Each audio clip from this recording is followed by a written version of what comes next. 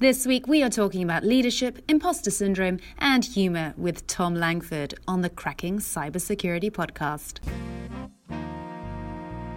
I'm Anna Delaney, editor at Tice, and this week I chat with Thom Langford, founder of TL2 Security Limited and former CISO at Publicis Group. Thom is a well-known figure in the security world, prolific public speaker and an active and engaging social media user. So to hear that he describes himself as naturally shy came as a bit of a surprise. I really enjoyed chatting with Thom. He speaks candidly about wrestling with imposter syndrome, using humour to his advantage, and how public speaking has helped his confidence grow over the years. Here's the interview. And you've held various leadership positions. You seem so relaxed, confident, humorous on social media. So quite at ease in that role as a security leader. Was it always this way? And what are the challenges that come up for you as a leader? I think when I first started in the industry, which actually was only 2008, early 2008, I was learning a huge amount. And not being a naturally shy person, although for various reasons, I often come across as quite gregarious, etc. But being a naturally shy person, I was very focused on trying to learn the basics and things like that. So I actually went and got a CISM as soon as possible, and then a CGEIT, CGIT, I think they call it, bizarre name, and then ultimately the CIS. But I think I'd always been fairly. I went to my first big information security conference, I think it was in 2010, November 2010, in InfoSec in Europe, in London. And I came away realising that actually I knew when I went to the talks, I could have done 80% of what they were talking about. They were talking about the basics, they were talking about things that I'd already thought about, etc. And it was at that conference that I met a bunch of people who were sort of social media influencers, you could say. And it was from that point that I realised I actually had a message, or I could say something. And I did my first full-length talk, as it were, about 3 or 4 months later. And then thought, well, that's it. I haven't got any more ideas now. I'm out of things to say. That public speaking career was quite short, and shorter than I expected. And then the next idea came, and the next idea, and the next idea. And what I found was that the more talks I did, the more opinions I had, because I had to stand up and defend those opinions, or at least present those opinions in front of rooms full of people far more intelligent than me, but who were interested in hearing what my opinions were and would challenge me either, there at the event or afterwards online, etc. So for me, being able to, being someone who can talk about many things is a result of actually sort of synthesizing everything I'm seeing and putting it across in a talk, or putting it across in a blog, or putting it across in a meeting or something like that, and therefore allowing me to actually give what I hope is ostensibly valuable insight and conversation. Some people might doubt that they're ready to go on stage and they don't have any opinions, but actually is it the talks that have helped you develop? Yeah, a little bit of a self-fulfilling prophecy. Yeah, absolutely. So I mean, I think the leadership side of things, if I go back many years, I went to a military school in Dover for 7 years, and that they teach you a lot they put you in leadership positions, be that in the cadet force, and you're taking people through, walking them through your woods, expecting to be ambushed at any moment, and all that sort of stuff, and what you're going to do and things.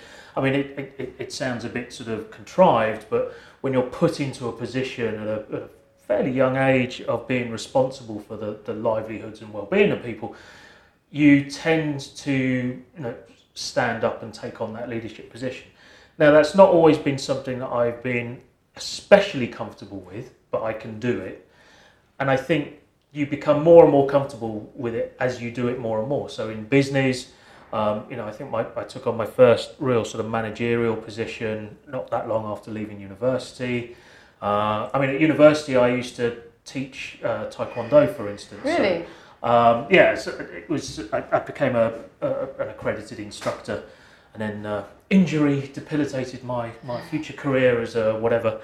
So standing up in front of a group of students and trying to, hope that you're going to teach them something that they don't know, puts you in a similar kind of position. So I think through my life, I've always been sort of either putting myself into or being put into positions where leadership is required, lowercase l leadership. And then when it came to, the last 10, 11 years, it's all kind of come together. And it's funny, without wishing to segue too much, it's funny how I never really had a career until 2008 when I found information security.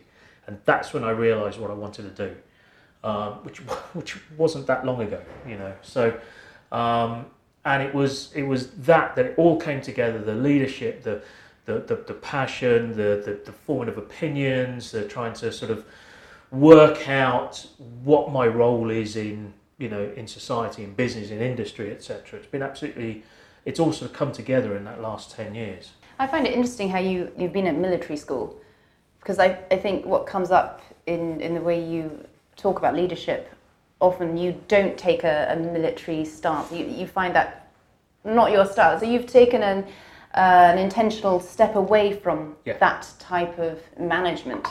I think I realised quite early on. I was doing what was called a pre-RCB, which is the regular commissions board for going into Sandhurst to become an officer. And I was offered a bursary from the Brigade of Gurkhas to go to university, and then I would give them 5 years of my life to be an officer in the Brigade of Gurkhas, etc. And on this pre-RCB, it was day 2, we turned up for a task, and we were about 10 minutes early, sort of 8 o'clock in the morning or whatever. And instead of just sitting down or having a cup of tea, we had to run backwards and forwards between a tree to fill up the 10 minutes. And that was probably one of the seminal moments where I thought, this is ridiculous. What, I'm running backwards and forwards just to fill time. To what purpose? And I think that's when I knew the military mindset was not for me. I can take on that mindset. I can see it, and I can appreciate it, and I can bring that kind of rigor when it's needed. But that sort of top-down military, doctrine side of things is not me at all. Mm-hmm. So I kind of think I have the best of both worlds in that sense. I have the flexibility to work in the advertising and creative industry in security, which is a challenge, I can absolutely say, but also know when real rigor and that kind of rigor is required. And have there ever been moments of doubt in these leadership positions? Oh, always. Imposter syndrome? Yeah, absolutely. I think it's very common. And I think, like I said, being a naturally shy person, although whenever I tell that to people, they never believe it. But yes, of course, absolutely. And it's as I understand, you only have to read, look at Twitter or LinkedIn or whatever on anything in InfoSec, and there's lots of people suffering from imposter syndrome. But it's also, across the across everything. I read a story about Neil Gaiman, the author, and he was at some sci-fi event, and he felt a little bit, on the outside of it, didn't really feel he had much to contribute, etc. And he moved to the back of the room and made friends with someone there, an older gentleman who was also called Neil. And they were chatting to each other about how they shared a name and how they felt they didn't have much to contribute, etc. Imposter syndrome, and it turns out this other guy was Neil Armstrong. Now, there's somebody who doesn't deserve to have imposter syndrome is Neil Armstrong. I mean, geez, the name speaks for itself, So I think it affects everybody at any point in their life, and if it doesn't, then you're probably on the sort of sociopathic range of things. How have you not let it swallow you whole?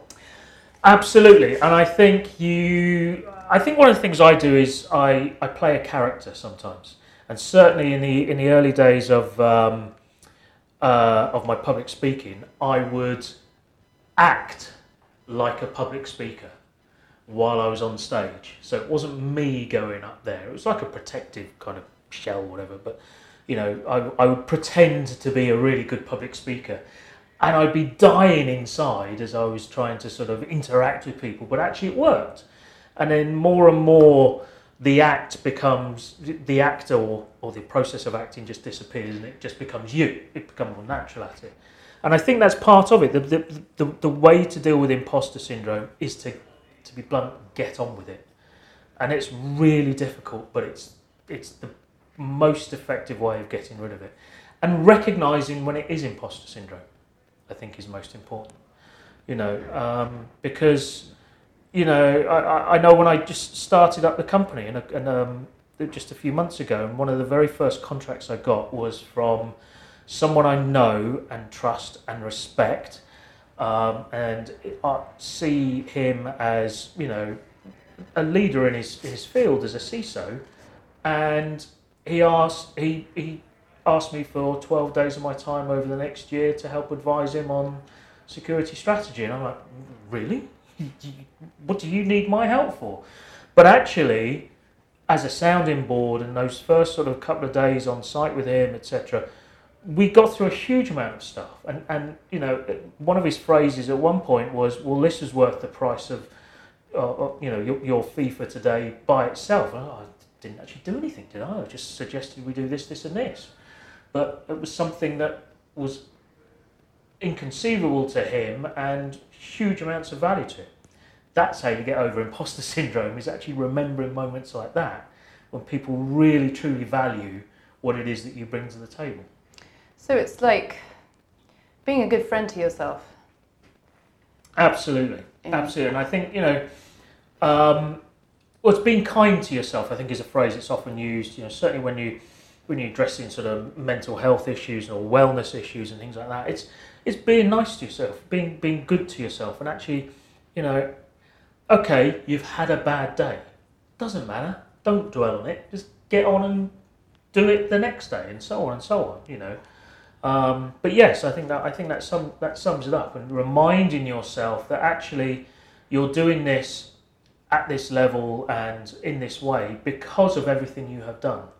And also, go and chat to somebody, go and chat to a friend, or, the first few proposals I wrote, I shared them with, close colleagues of mine, people, again, whose opinions I trust and respect. And, I think the first review, they gave me like a B- and say, you might want to change this, this and this. But that honesty and came back, allowed me to produce a better document. But it was my document. Yeah, they helped, but it was me in there that was doing it. And at the end of it, when they said, yeah, this is a fantastic document, proposal, structure, whatever, and I said, thank you. It was like, well, no, this is your work. It's not us. We just said what was wrong with it. And that's the thing. You forget that actually a huge amount of what you do is you, not just everyone else. Yes, you're taking lots of input from everybody else, but you're the one who's presenting it. So you're presenting on stage, you've been a teacher, you've been all these roles, but so you're obviously gifted in delivering messages. What's the best way, what's the art of communicating to employees in an organisation to deliver those key messages? Keep it simple. Keeping it simple. I learned the hard way about keeping it simple. So many years ago, I was tasked with finding out how much personally identifiable information there was in the company. And I pulled together a little team, and we made this most amazing spreadsheet that asked all the right questions, and depending on what you answered to one question, it would then change subsequent questions, and it was marvellous, absolutely amazing. We sent it out, and we got like 1% return, and we failed. We missed the deadline. Everything went wrong, and the key feedback we got was, I'm not interested in 100% accuracy. I'm interested in knowing how much we have. And so we changed it from 150 questions to 15 questions tops, much simpler email, much simpler communication, much simpler. we got 80-90% return. We had an idea of how many million records we had. So yes, if we that simplicity in communication, that simplicity in the ask, that simplicity in the message, and also the simplicity in expectation of what you're going to get back is so important, because although if we got 100% response on that first spreadsheet, we would have known to the finite number, that last digit, how many records we had, but it was never going to happen. So it was better that we got 80% of the answer than 1% of the answer, even though that 80% may have a tolerance of 5 to 10% either way, but we actually had an idea, an order of magnitude. And I think that's the key thing, is just simplicity every time. And it's really difficult to write a simple message. That's the key thing to remember. It's not simple to do simple things, So what's the key to writing a simple message? Going back over and over and over again, removing redundancy, removing, is that relevant? Do I need that? Do I need this piece of information? What am I really trying to say? What am I trying to ask? So it's a bit like when somebody comes to you and asks you for authorization to use a particular software or whatever. It doesn't matter what it is. The first question should be not, when do you need this by? It should be, what is it you're trying to do? Come back to the basics. And I think one of the challenges we very often face in this industry is we try and overcomplicate, and we try and layer and layer and layer on top of it to either justify our existence or to maintain our kingdoms or whatever. But actually, let's just strip it down. What are we trying to achieve here? And what on balance is the important message or the important thing we're trying to do? We don't want to, if we just want to stop a certain kind of behaviour, we often will throw so many different messages and communications and training and when actually maybe we just need to make a change in the way an email is sent, or the way that an email is received and what a person can do with that, like send to phishing, something like that. A simple behavioural change will actually address much more than layer upon layer of activity and action and things like that. So, but it takes a lot of refinement to work down. It takes time and effort. Well, you've mentioned the need to generate a visceral response from people. Tell me more about that. It's like anything. Humour. I always like humour. I always like to chuck in a joke in there. In fact, it's one of when I was interviewing for people for roles, I always tell a joke and see if they laugh and see what happens. It tells me a little bit about them and how they laugh and if they get the joke or not. Sorry, you haven't got the job. You didn't laugh at my jokes. Or if it's a terrible joke and they didn't laugh, then I'll know that they're not being polite. But that visceral response. What that is about is creating a chemical change in the body. So I think when you create a chemical change in the body, in the brain, etc., you're creating new pathways. You're creating an experience. It's a bit like why supermarkets pump the smell of bread into their bread aisles, because they're trying to generate that chemical response of hunger and of that fresh smell of food, for want of a better term, into your brain. So you buy the bread. It's not always a natural smell. It's produced and it's sent through, but it creates the same response. And I think that the similar thing with any kind of messaging or anything that we're trying to do. If we make people laugh at something, then they're going to remember it. They're going to remember laughing. Then they're going to remember what they laughed at, and then they're going to remember what it was that made them laugh about it in the first place, which might well be the message you want to do. And laughter is also something that you can repeat. So when you watch a funny film for the 10th time, if it's genuinely funny, you will laugh every time.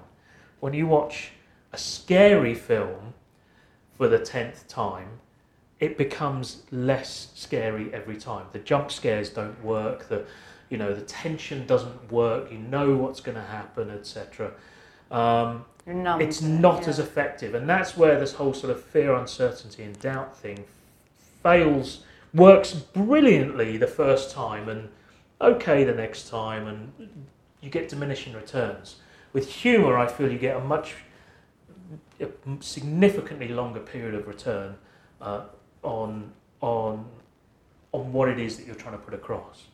It's amazing because security isn't necessarily the most humorous topic. No, just because it's not funny doesn't mean it can't be fun. I think is a point. You can apply that to so many other things as well. I mean, John Cleese was known for doing those sort of 80s training videos for business.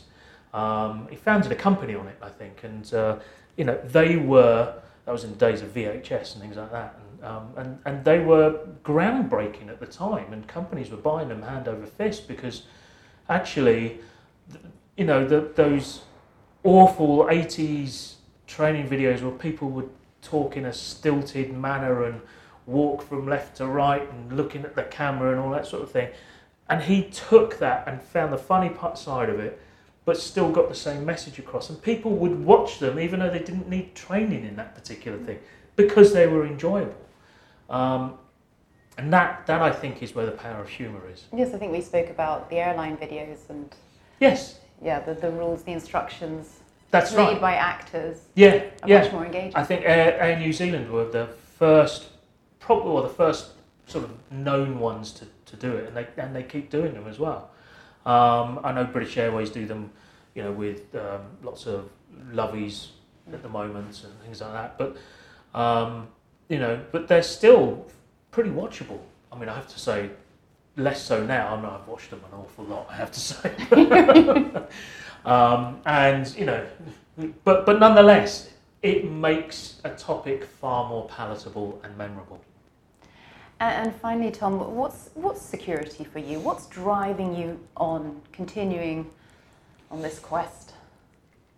I don't know. It's interesting. It just feels like there's so much to do as regards awareness and as regards actually the way we lead our lives and change our lives. It's almost like we need to speed up the evolution of the species in the way we're doing things. So the technology is driving things so fast, and that we're gaining access to so much more data, and then losing control of that data so much more regularly and quickly, etc.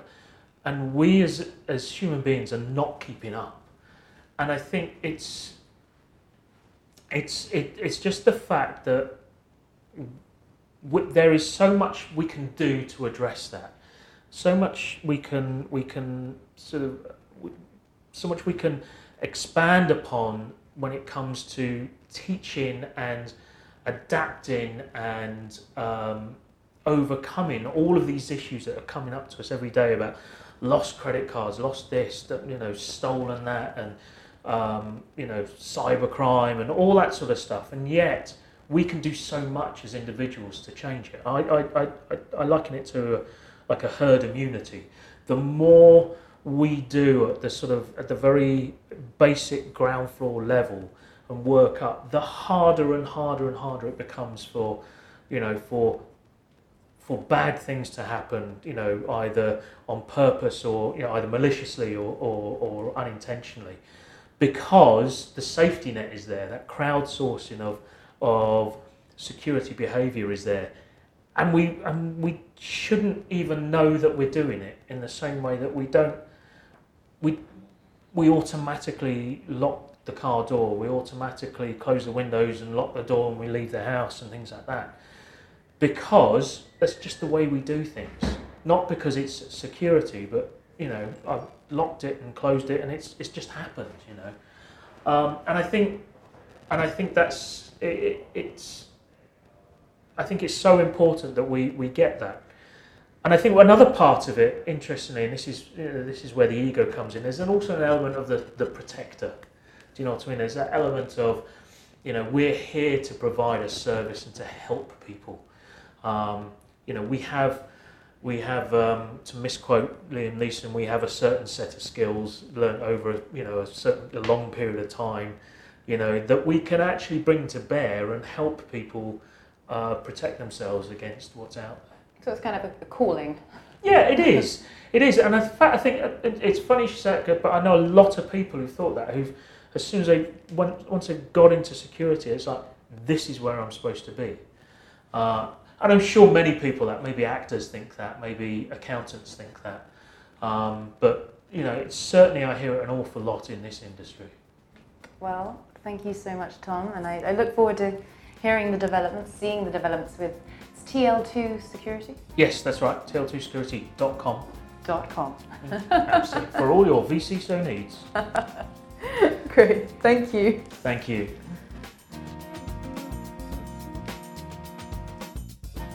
Thanks to Tom. I hope you enjoyed all those gems of wisdom.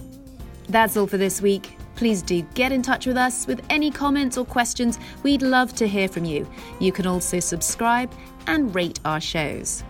For now, it's bye from us. Join us next time for more Cyber Conversations.